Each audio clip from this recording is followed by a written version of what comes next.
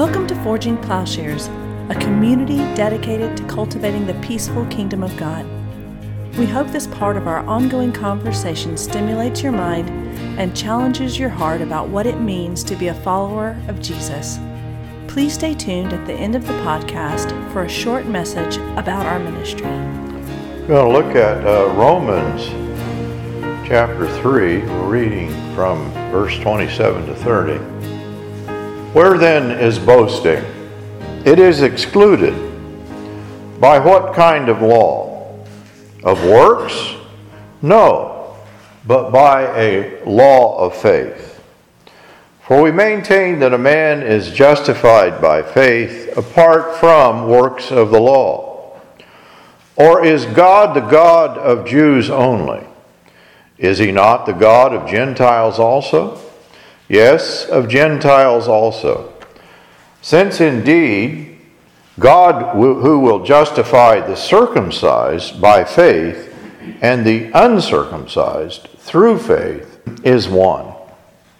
This passage is the conclusion, I believe, to the opening chapters, the first 3 chapters of Romans, in which Paul is refuting a false teacher. And this false teacher is arguing that the law is the means of justification. And we even in this passage get the feel for what Paul is doing throughout these first 3 chapters. That is, he'll give voice to this false teacher of works, In other words, he's having this argument, he's having this discussion, and that's what he's doing throughout these first 3 chapters.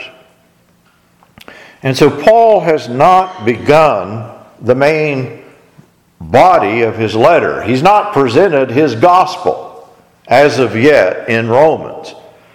But he's setting forth and refuting the argument of this false teacher. And he's using the very logic of this teacher's words. He's refuting this teaching that maybe was first there in Galatia. If Galatians comes right before Romans, in fact, it may be the same person or the same group of people that have shown up in Rome. And so Galatians and Romans are very similar. And so chapter 3, and this section, clinches his argument. There are no advantages to possessing the law. There are no advantages to being circumcised, as there would be in the argument of this teacher. And he's a Christian, or he's claiming Christ, but he's saying to be a Christian, you have to keep the law. And the problem in these opening chapters of Romans is that due to our own theological inheritance, coming primarily from Martin Luther, we may miss the main point of the first 3 chapters of Romans, in that we may be thinking that we're reading Paul when actually Paul is telling us what the false teacher is saying.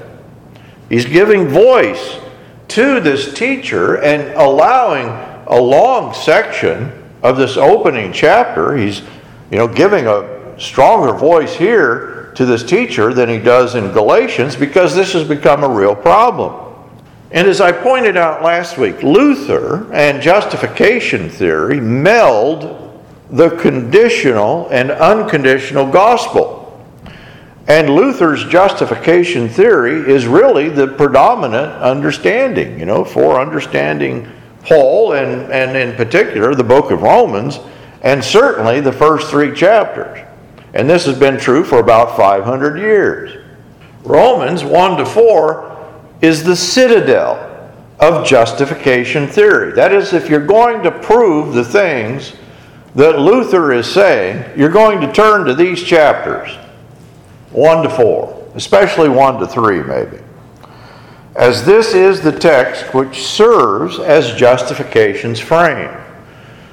And in this, then, the law provides the foundation for understanding the work of Christ. This is part of justification theory, that Christ died to meet the requirements of the law. Justification theory promotes the notion of retributive justice, that God's righteousness is measured and meted out by law and punishment and wrath, and these are primary rather than Christ being primary.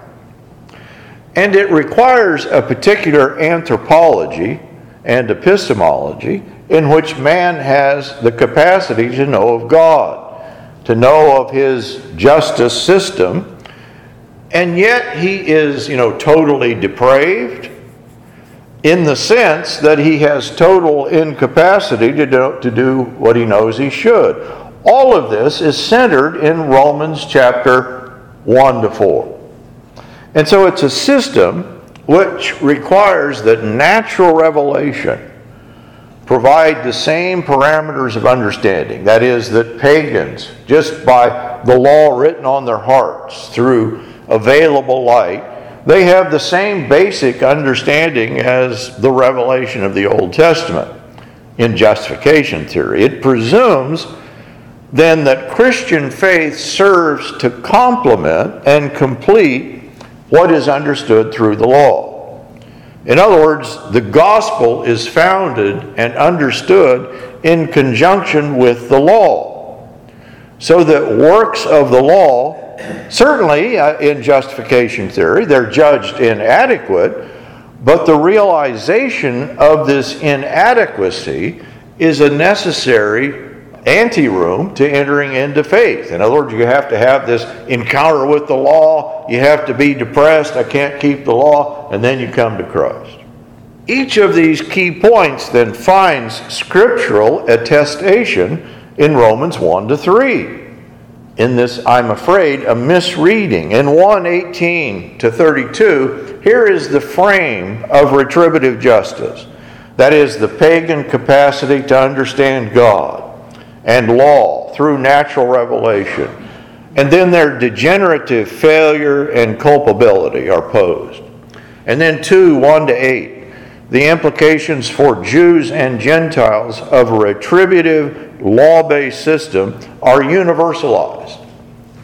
And then 9 to 29, working within the logic of this system, demonstrates that pagans who keep the law might be said to be the authentic Jews. That is, Paul is using this false teacher's own arguments and turning the argument against the false teacher, who's privileging Jews and privileging the law. And Paul is saying, well, if it's a matter of keeping the law, then law-keeping Gentiles are the true Jews. And so he throws the benefits of the Old Testament law into question against this false teacher. And what becomes obvious is that Paul is not advocating the benefits of Judaism or the advantage of Jews, but he's arguing with a Judaizing teacher, and not a Jewish understanding. He's arguing with this particular false understanding, making this case, and Paul turns the logic of this teacher to, as Douglas Campbell has put it, to hoist him on his own petard. That is, he's taking his argument and showing that his own argument is going to mean, he himself is not saved. And so Paul is refuting the premises of this teacher who, like the false teachers in Galatia, is advocating a law-keeping Christianity. And in this, what Paul will refer to as an accursed gospel, the law is the means of being saved. That is, you're going to have to be circumcised. You're going to have to keep the food laws. So that Christians, according to this teacher, are those who keep the Jewish law. They're the Jews who fulfill the law.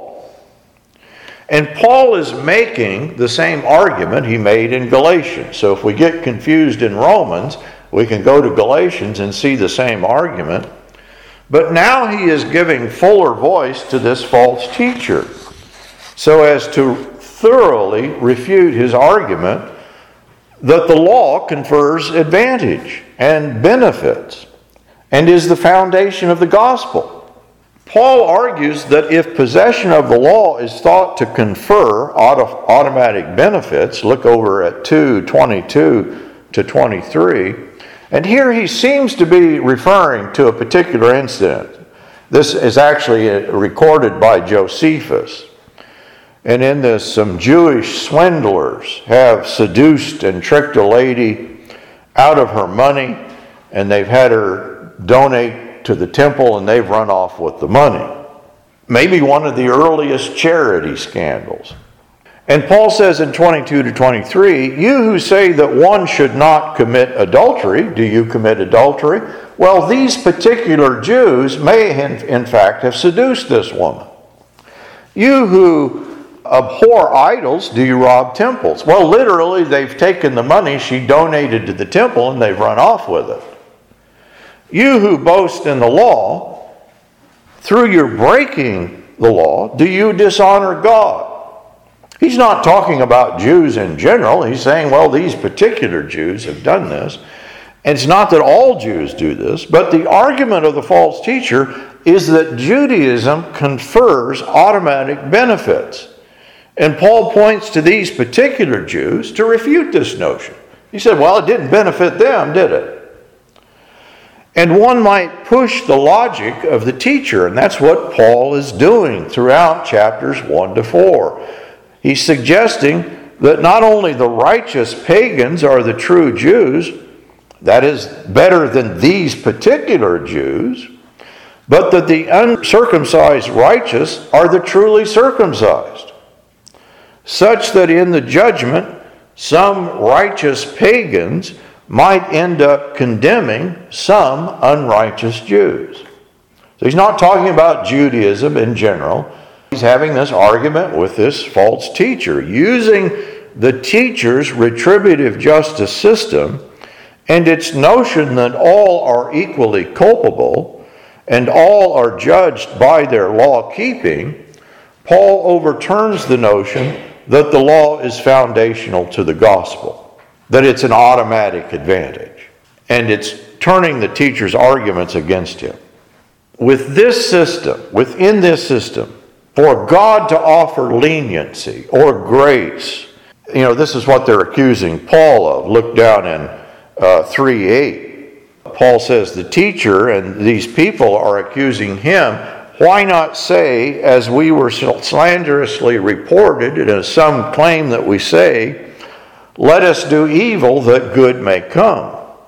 Their condemnation is just.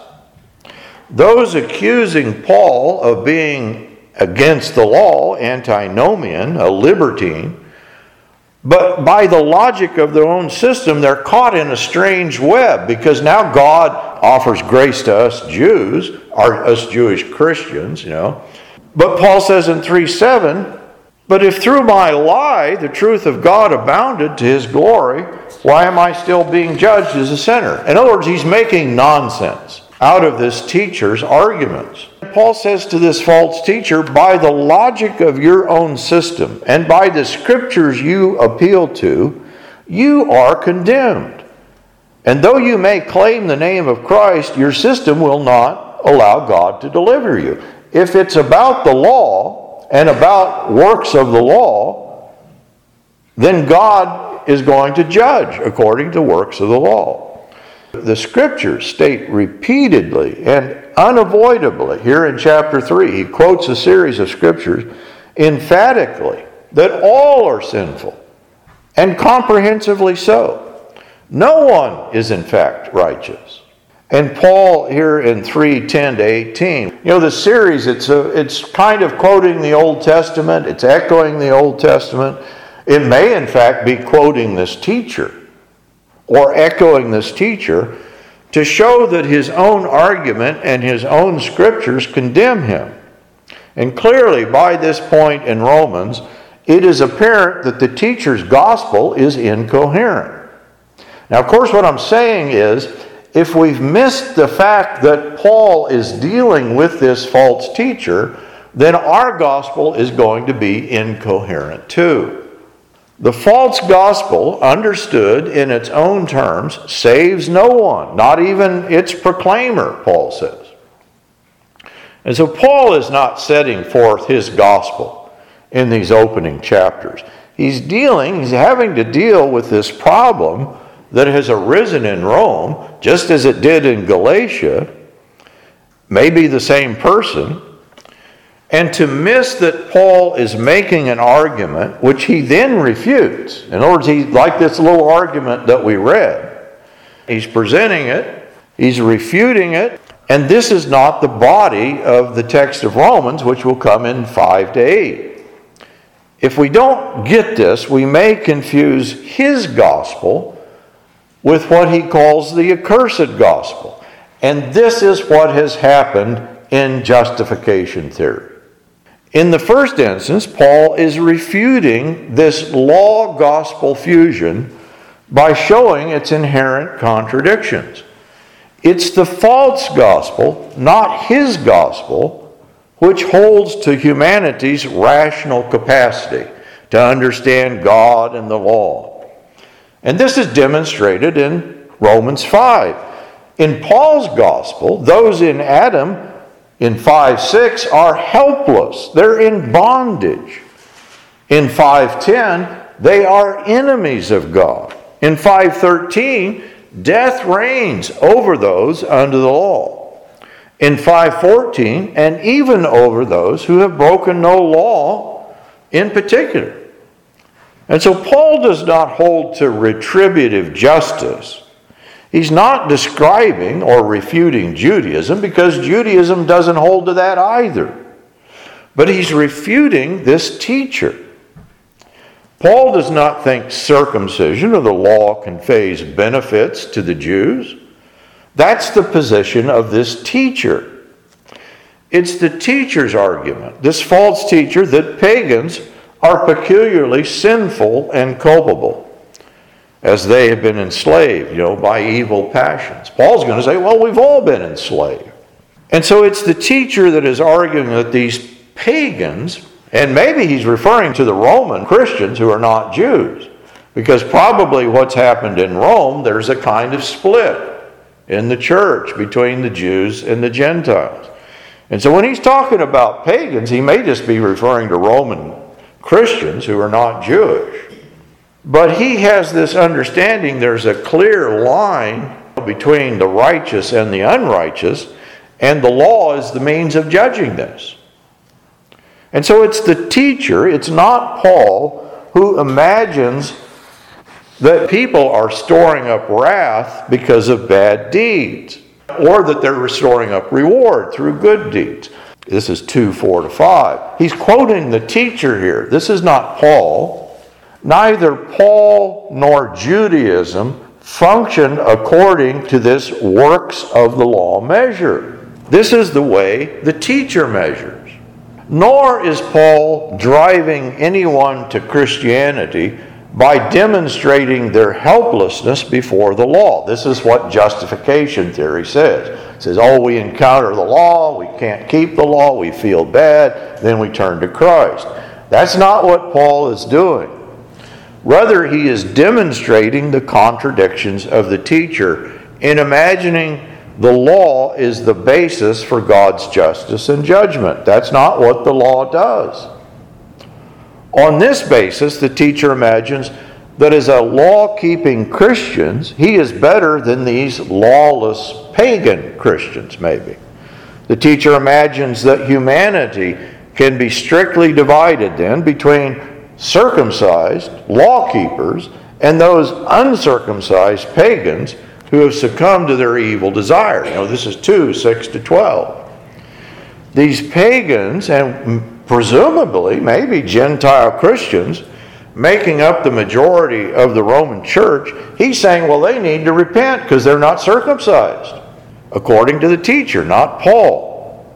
Not because they're not keeping the law of Christ, and that's what Paul is saying. It's faith in Christ. It's the law of Christ. It's the law of love. They're probably doing this. It's in the teacher's view because, according to his measure, they're not circumcised. And therefore they're not law observant. Therefore they won't be vindicated at the judgment. And so Paul projects into this argument. He's showing several inconsistencies in the argument And one of the things he projects is, well, is there the possibility, according to this teacher, that there are righteous, unchristian pagans? This is, of course, according to the argument of this teacher. It's not that Paul believes there are righteous, saved pagans. It's that in the teacher's strict works righteousness theory, that it indicates this is a possibility through the law written on their heart.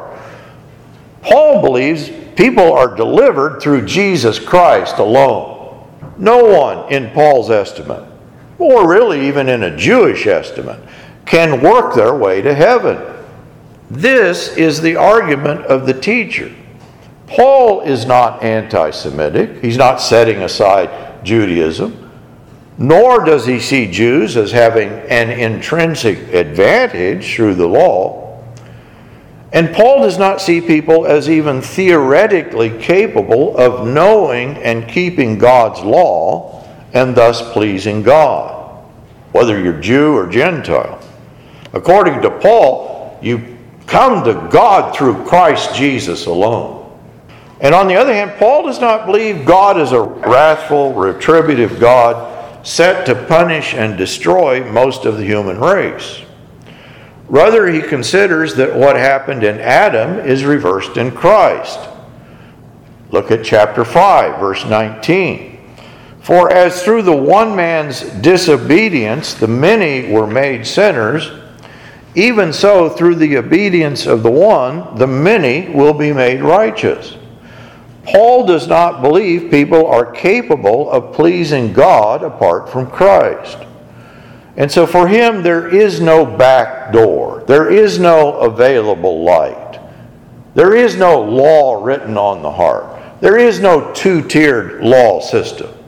There is either the first Adam, who brings death, or the second Adam, who brings life, and there's nothing in between. Now, where the teacher is focused on the wrath of God being poured out on humanity, 1:18. Paul is focused on the love of God poured out on humanity through Christ, 5:8. But God demonstrates his own love toward us in that while we were yet sinners, Christ died for us. It is not that the enemies of God, which is inclusive of all humanity, can make peace through law-keeping. Dependence on anything short of God, whether it's law, ethnic identity, idols, anything short of God brings on its own inherent punishment. And this is chapter 7. Paul explains that the fleshly person exists in an agonized, wretched orientation to death and the law. They might think this empowers them to salvation, but it actually disempowers them. In 5:10, he says, they are God's enemies.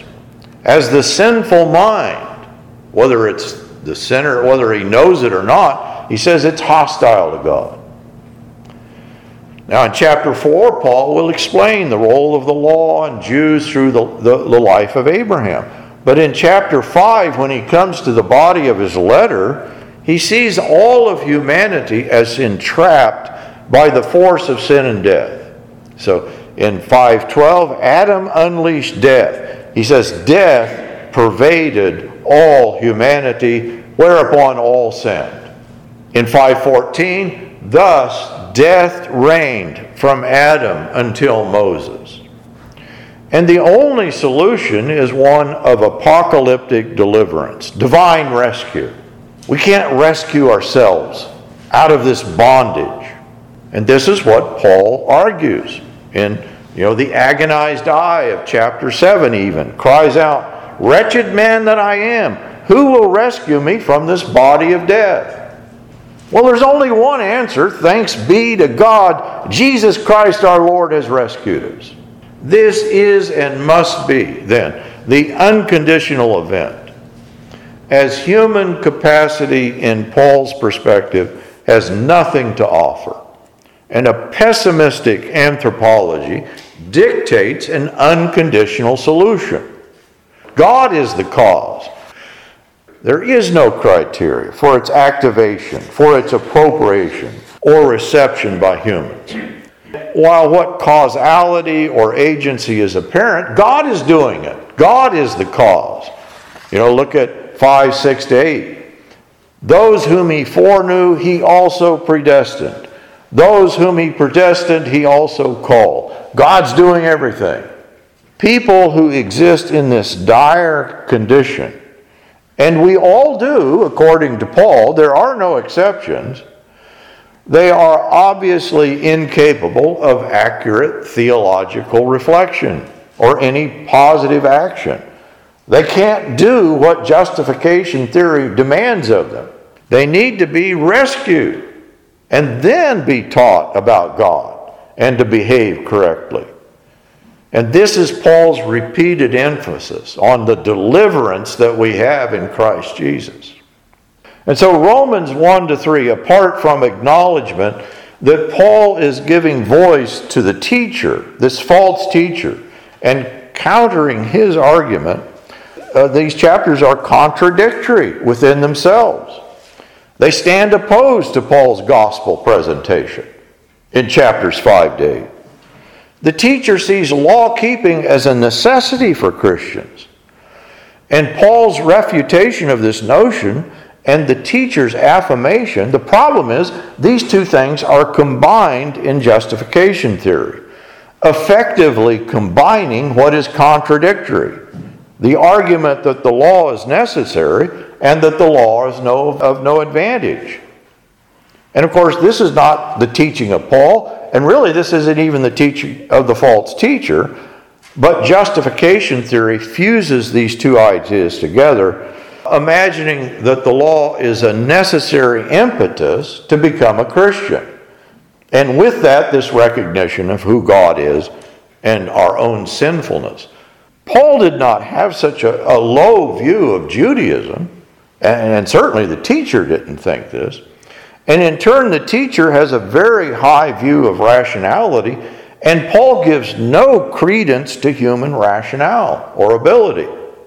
The fusion of these two, that's what's happened in justification theory. We fused the false teacher and Paul, and the fusion of the two, humans they're capable of understanding God. They're capable of understanding the world. They're capable of understanding the law. They're capable of understanding themselves. Boy, that's a lot of capability. But then they are completely incapable of doing anything about it. It's a kind of contradiction. Justification theory, as a result, posits a different problem than that pictured by Paul. Where Paul sees humanity as completely captive to the orientation to death, and thus deluded in their ability to understand God, themselves, or the world. He doesn't claim to understand any of this as a Pharisee. But justification theory pictures humanity as their own competent ground for knowing and understanding God and themselves and what people need. What they come to is they need help in regard to the law. Where Paul would set aside the law entirely against the teacher who thinks it a necessity, justification theory fuses these two with disastrous results. The law is the ground for Christ and the gospel. What did Christ come and do in this understanding? The work of Christ is one of law keeping, law satisfying, law establishing, as the law informs and grounds the work of Christ in justification theory. Wherefore Paul, Christ set aside the law. Justification theory has taken up the false gospel of this false teacher and makes the law foundational rather than seeing Christ as the one true foundation. And so for Paul, everything is grounded and understood in light of Christ. He has a retrospective view of creation. Now we understand what creation is about. A retrospective view of Abraham. We understand Abraham through Christ. A retrospective view of Moses. We understand Moses then through Christ, not the other way around, and a retrospective view of Judaism. Now we understand Judaism. But in the false gospel, it's the opposite. It's a kind of forward-looking view. Oh, we understand Moses and the law, and we have Judaism, and then Christ comes and, in some way, we understand him through these things. So in this false gospel, Christ is understood through the law and is really reduced to a legal fiction. This is Luther's phrase, that legally he covers human incapacity in the sight of God, imputed righteousness. Justification theory sides with the false gospel of the teacher in making law, retributive justice, and this forward-looking view, understanding Christ through the law, rather than understanding the law through Christ. It makes these things primary. And so when we recognize that Paul is arguing with a false teacher, this lifts the burden of confusion, I think, surrounding Romans, surrounding justification theory. And justification theory then has a mistaken view in that it's taken the false teacher for Paul. And it's passed on a muddled and confusing gospel. And I argued this a few weeks ago in conjunction with Galatians. I think that Paul would call what we often think of as the gospel, inasmuch as it is connected to a law-based understanding, he would say that's no gospel at all. On the other hand, recognizing that Paul is giving voice to and refuting this false teacher, this is the first step in recovering the fullness of Paul's gospel, in which Jesus Christ alone is the way, the truth, and the life, in which Christ alone is the one true foundation, in which Christ alone is the way in which we comprehend and understand who we are, what the world is, and what creation is about. Forging Plowshares is a community dedicated to cultivating the peaceful kingdom by providing in-depth, transformative biblical and theological education and discipleship. If you have found this podcast valuable, please remember to share on social media. If you have questions about what you've heard, or if you'd like to learn more about how you can get involved with Forging Plowshares or even support this ministry financially, please visit our website, forgingplowshares.org.